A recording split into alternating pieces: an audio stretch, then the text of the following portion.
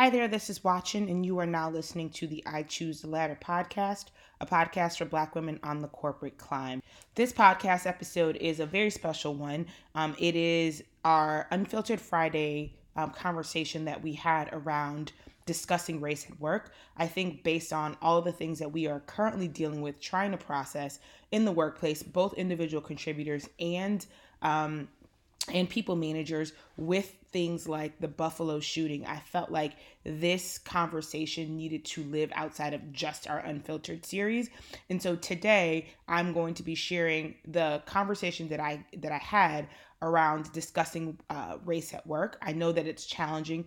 I know that it's exhausting for some. And so hopefully the tools that I shared in this episode will help you become more prepared or better prepared as you have tough conversations pertaining to race at work. But as always, grab your I Choose the Ladder notebook, a pen, and your favorite beverage, and get ready to get to work.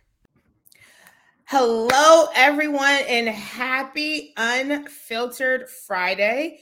It has been quite the week, I would say, but I am extremely excited to be here with you all today having this conversation. As I know that, it's been emotionally a pretty tough week for folks. Leaders are trying to figure out how to have conversations or how, if they should be having conversations about, some pretty tough things that are impacting the workforce. But the latest incident in Buffalo is just an incident. Like, it's just a number in the incidents, right? Like, we've seen this before, and it is an extremely tragic and traumatic experience, I think, for everyone who's involved, but also specifically for the Black folks who work in organizations who are expected to keep going, even when traumatic things like the shooting in Buffalo happen. And so today I'm going to spend a little bit of time, and I actually didn't prepare. Hi, sorry, Nikisha. I actually didn't prepare remarks for this because I feel like it's a topic that requires a level of honesty, transparency, and vulnerability that we don't typically exercise in corporate because it is such a hard topic. It is a topic that requires a lot of deep work. And so I want to make sure that I'm approaching this from a very human perspective, which I think is absent from conversations that we have around race, which then causes people to become a little bit defensive, and then nothing gets done. People go back to their respective corners, and then we talk about it in silos. But if we're ever going to move forward, especially as we attempt to create more inclusive workspaces where everyone feels welcome, everyone feels valued, everyone feels cared for, everyone feels seen, these types of conversations, we will have to have a medium to have them, and we will need to have the tools and the resources to have productive conversations that don't end in people feeling silenced and don't end in people who belong to underrepresented groups in corporate feeling like they have to carry the torch of educator and somehow couch their feelings in order to protect or to comfort, right, the feelings of others who may be processing these incidences for the first or second time, whereas Black folks have been dealing with the impact of race in America, in the world, in corporate America for their entire lives, right? And so my hope is that this Unfiltered will give you all some tools and some things to think about as you prepare to have conversations, because unfortunately, I wish I could say that I think what happened in Buffalo is going to be the catalyst for a lot of change. But unfortunately, I feel like we will have repeated incidences and tragedies like the ones that we all just saw happen. And having the tools and the right relationships to be able to get through these and get to the other side of these tragedies with your workforce intact is extremely important. I realized I jumped right into the topic without doing a proper intro. But if you follow me on here, you know that I'm watching. I am the founder and CEO of I Choose the Ladder, and I run a career development agency. My team and I, it's not just me. And we do professional development and retention work for blue chip companies. And we specialize in the retention and development of Black female employees. So high performing Black female employees. We work with corporations who are trying to retain their current workforce because, as we know, the acquisition of new employees can be extremely expensive for companies. And if you have a leaky, like a hole in the boat where you bring someone new in and two people leave, ultimately you will not reach a place where like you can do your best work. And so for us is how do we support organizations who have already decided and who already understand that this is a priority. It's a business priority that aligns to strategy that they have. How do we support you in developing and retaining your employees as you work on other sides of the business? And one of the ways that we do that is through digital resources like this one. So Unfiltered Fridays, and it's almost every Friday. Sometimes it's not because our shoot schedule and other things with the company interfere with this time. But it's usually a topic that has bubbled up in your employee groups that they may not necessarily be talking to decision makers about, but decision makers need to have this information in order to inform strategies and planning and resources to support these people who for whether it's for fear or any other reason, the culture that is established in the organization, they don't necessarily feel comfortable having these types of conversations with their leaders. And so I have decided, right, that I will try to be a bridge between the two groups, the employee group and then the leadership group, who ultimately need to work together and be in sync if businesses are going to continue to be competitive and to attract the type of talent, but not just attract them, but once they get there, have them not regret their decision to join your organization. And so today we're going to talking about race at work.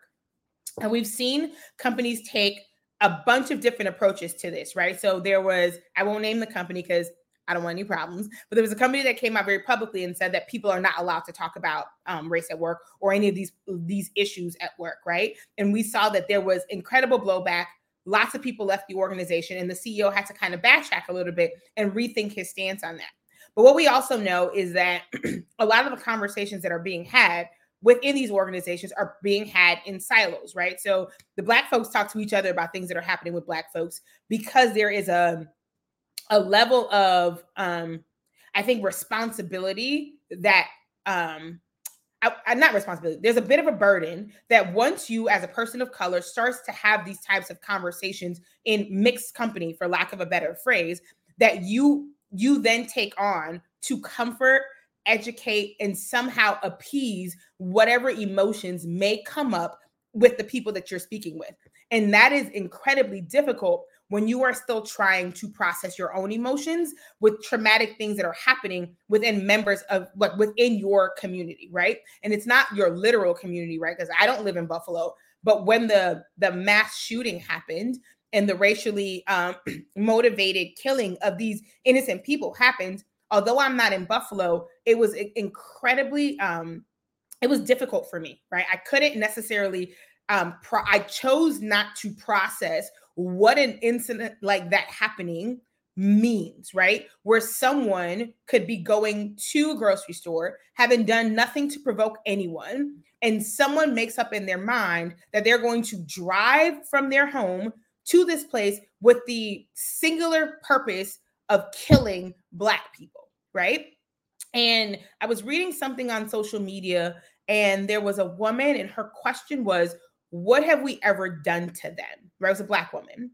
And she was like, I don't understand what we've ever done, right, as Black people, as a collective Black people, to warrant this level of disdain or this level of disregard for our lives, that someone felt that it was okay and it was justified to take the lives of people that they had never met or never encountered.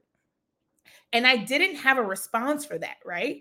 And I also I can't allow myself to go down that train of thought and to process it, because the level of helplessness that then consumes me as an individual would make me no good to anyone. I would not be able to do my job. I would not be able to volunteer. I would not be able to do a lot of the things. Like, I would be in bed because of the fear of everyday things that I do somehow opening me up to a level of violence that I have no control over, right? And when we think about that and what that means for people who are coming into work, right, who are still trying to process and think through what this means for them, and they come into workspaces, and the general feeling or the sentiment is that they just have to push through, right? They have to keep going. The business has to keep going. And so you feel like, as a human, you don't matter. And one of the things that we talk about when people have customer facing jobs is that people say the customer's first, but there's a school of thought that says if you take care of your employees, they then take care of your clients and everyone wins, right? And so as leaders who may not necessarily understand what your employees of color, and in this specific instance, what the Black people who work for you may be going through, the first thing that you have to ask yourself is, do you recognize their humanity? Right? If someone had come to your local grocery store and shot it up and murdered people as a human being, how would you like to be engaged with? What level of care would you expect people to have, right, when they came into the workplace and they engaged with you? And I was having a conversation with this in one of my classes. I think that there is this misconception that Black people cannot wait to have discussion. Like there's a desire for us to have these types of discussions in the workplace. And honestly, I haven't found that to be true.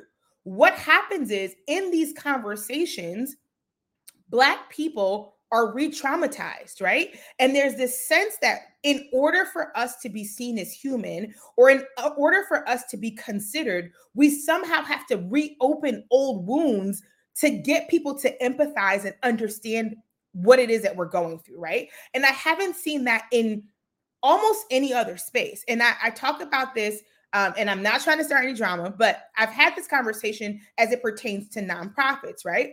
There's always, for me, a sense of discomfort when we parade around young people, right, and fundraisers. It's highly effective, I get it, to stand in front of an audience of extremely privileged people, right, myself included, I'm not excluding myself in this, to open up childhood traumas in an effort to get people to sympathize, to then write checks. I understand that that is an impactful fundraising strategy, but what I think about is, do we consider the impact that having young people do those things has on them and their psyche and their emotional well-being? And that, I feel the same way about conversations about race in the workplace, right? So when you go to work and it's expected that you're going to have commentary, or you're going to be willing to share your emotions on tragic things that happen to members of your community, it can be very taxing. So as a leader, I would say the first thing that you need to consider is, what is the relationship that you have with your team, right? What is the relationship that you have with people of color, Black folks specifically for the purposes of this conversation? What is your relationship with them? Because the expectation that someone that you've had a purely transactional relationship with is now going to open up and lay their feelings bare, or somehow be the spokesperson for their entire community, when they're still trying to process the trauma and the emotions that comes every time something like this happens, is unfair. And so one, I would say my recommendation is, leaders should be building relationships with their teams as people on an ongoing basis. It should not be tragedy or some level of negative situations that then gives you the impetus to connect. It's too late at that point, right? So you should be in an ongoing, very organic, like that's the word we're using all the time, in a very natural way. Like there should be a curiosity about the people who you've hired to essentially make you look good and move your business forward. So start there. Second, I would say we tend to make decisions for people who are not part of marginalized groups, tend to make decisions for marginalized groups without their input. That is not how you move conversations like this forward. And so I would say, if you are a leader who has a relationship with your team, who has a relationship with the Black folks who work for you, how I would approach talking about race at work is, one, having a conversation with them privately to see if they want to engage in that level of conversation. There are people, I say this all the time, I work with the best clients in the world, and there's literally no one who could convince me otherwise. Like the caliber of people that I choose to ladder partners with are world-class, hands down, right? And there's a reason why, like, we're attracted to each other, right? Because our values are the same. And I had tons of clients reach out, not to engage me and force me to have a conversation, but to see if I wanted to talk. And when I said I didn't, they respected that, right? So if you reach out to an employee who you have a relationship with, to see if they want to have a conversation about it and they decline. Know that it's not personal, right? Know that it has nothing to do with you. They just may not have the emotional capacity or the desire to rehash something that they're still processing. And for a lot of Black folks, right, they have support networks outside of work. But a step further than that, if the Black people who work for you feel like in the walls of your organization, they are unseen, unvalued, unheard, overlooked, right? There's not going to be an appetite to engage in this because for them, there's not really a benefit. Me talking to my white colleagues about traumas that happen does not benefit me in any way because 9 times out of 10, there's not systematic changed behavior. So even if my current boss understands and somehow is empathetic, if I get promoted into another division, there's not systematic change that's happening. And so in terms of the benefits, right, to the parties who are involved in about conversations regarding race at work, typically the benefits are lopsided, right? And so you have to be able to put, well, you don't have to, but my recommendation would be that you try to put yourself in the shoes of the people you are approaching and what they might be going through. So for some folks, it might be giving people a day off work to be like, yo, I know you're going through a lot. I know there's a lot right now. If you need time off, please feel free to take it. Sometimes that's all it takes, right? But other times there are employees who are willing to engage and who are willing to be a part of conversations. They may not want to own the conversation. They may not want to organize the conversation. They may not want to plan the agenda, right? And that is their right. But they might be willing to be part of a conversation if there is a sense that this conversation is going to lead to something, right?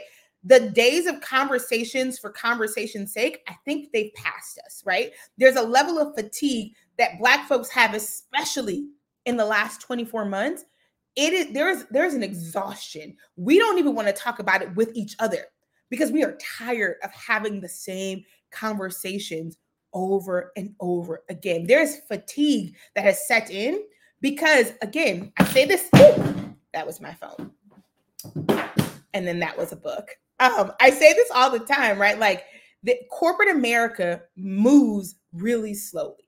And the generation of folks who are coming up in corporate are accustomed to fast moving change, right? They grew up with technology and social media and all that stuff. And so there's always a friction when it comes to what people expect versus realistically how quickly corporate can move, right? And so I think that leaders also need to recognize that there's a level of distrust and a level of fatigue that has set in for your employees of color, your Black employees, around the changes that they want to see, right? I think I read an article about a lawsuit against Wells Fargo, right? Who had fake job interviews for employees of color for jobs that had already been spoken for just so they could check a box, right? We read those things. We hear about them. We understand, right? Like for some corporations, they have us not because they think we're valuable, but it's because they don't want to be seen in a specific light. We read the same press. We look at the same data. We hear the same conversations. And so if you want to be able to have open and honest dialogue about race at work, you have to create an environment where people feel safe to have those conversations and where they also feel like they're not talking just to be talking so that organizations can say, see, we held this town hall, we're progressive, while the Black folks in your organization are still having to deal with the same issues that happened before the conversation. And they're dealing with them not just at work, but also in life, right? And so as leaders who are thinking through, is a conversation about race or what's going on in the world, are we equipped to have that conversation? I would say you want to first have private conversations with the groups that are impacted the most. And once you get a pulse check with them, you then work in partnership with them to form a strategy that then has those kinds of things take place. Where would they feel the most comfortable? What topics are off limits? What things do they want to discuss? How transparent and real will these conversations be? How ready is the organization to have candid conversations about those types of issues that come up? Because sometimes the truths that come up in those conversations for a certain population, they're not always pretty. They're not always like easy to digest. They cause a level of self-reflection that people may not be ready for. And I think as organizations, your leadership team needs to be very honest with yourselves about where you are. And there's no harm in saying, like, we actually don't have the skill set to be able to have these conversations, but we have the desire. So how do we partner with people? How do we partner with organizations? How do we partner with subject matter experts? How do we partner with different organizations to be able to help us facilitate these conversations? And then how do we make sure that it's not a one and done, that it's not a check the box, that it's actually something that's ingrained in our culture where people feel like we care about them as people, so that if and when the next tragedy happened, there's not this scramble, right? You've already started doing the work. So it is a part of the culture that is organic. It is not something that you're doing that's performative. And your employees, because they work there and they are around after the press releases, after the black squares, after the statements and the bold proclamations, they still work with you day to day. And they are actually your biggest brand ambassadors as it pertains to this kind of stuff. And so I would just say, one, make sure that you are getting to know the people who work with you as people first. The more personalized issues are, the faster leaders move, right? If you look at the causes that most organizations support, there is a personal tie to someone in leadership for all of them. And so one, start getting to know the people you work with as people, if you actually care about this stuff, right?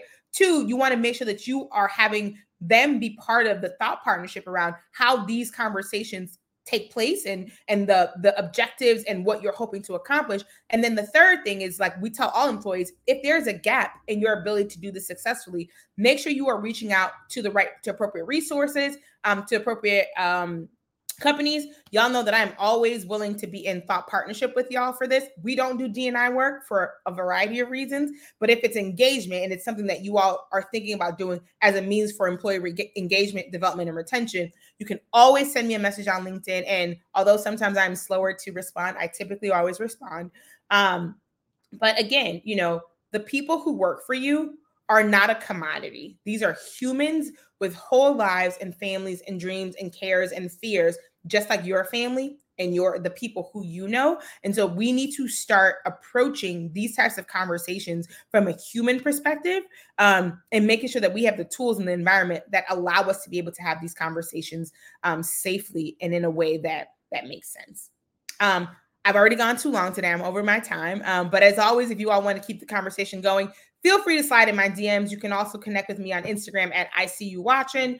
And then if you want career advice, feel free to follow the company page at I Choose the Ladder. And I will see y'all in maybe 2 weeks, because next week's a holiday weekend and I feel like we all need a break. So I might pop in for a little bit next Friday, but if not, I will see you guys in 2 weeks. Have a fantastic weekend. And thank you for spending your Friday with me. Bye.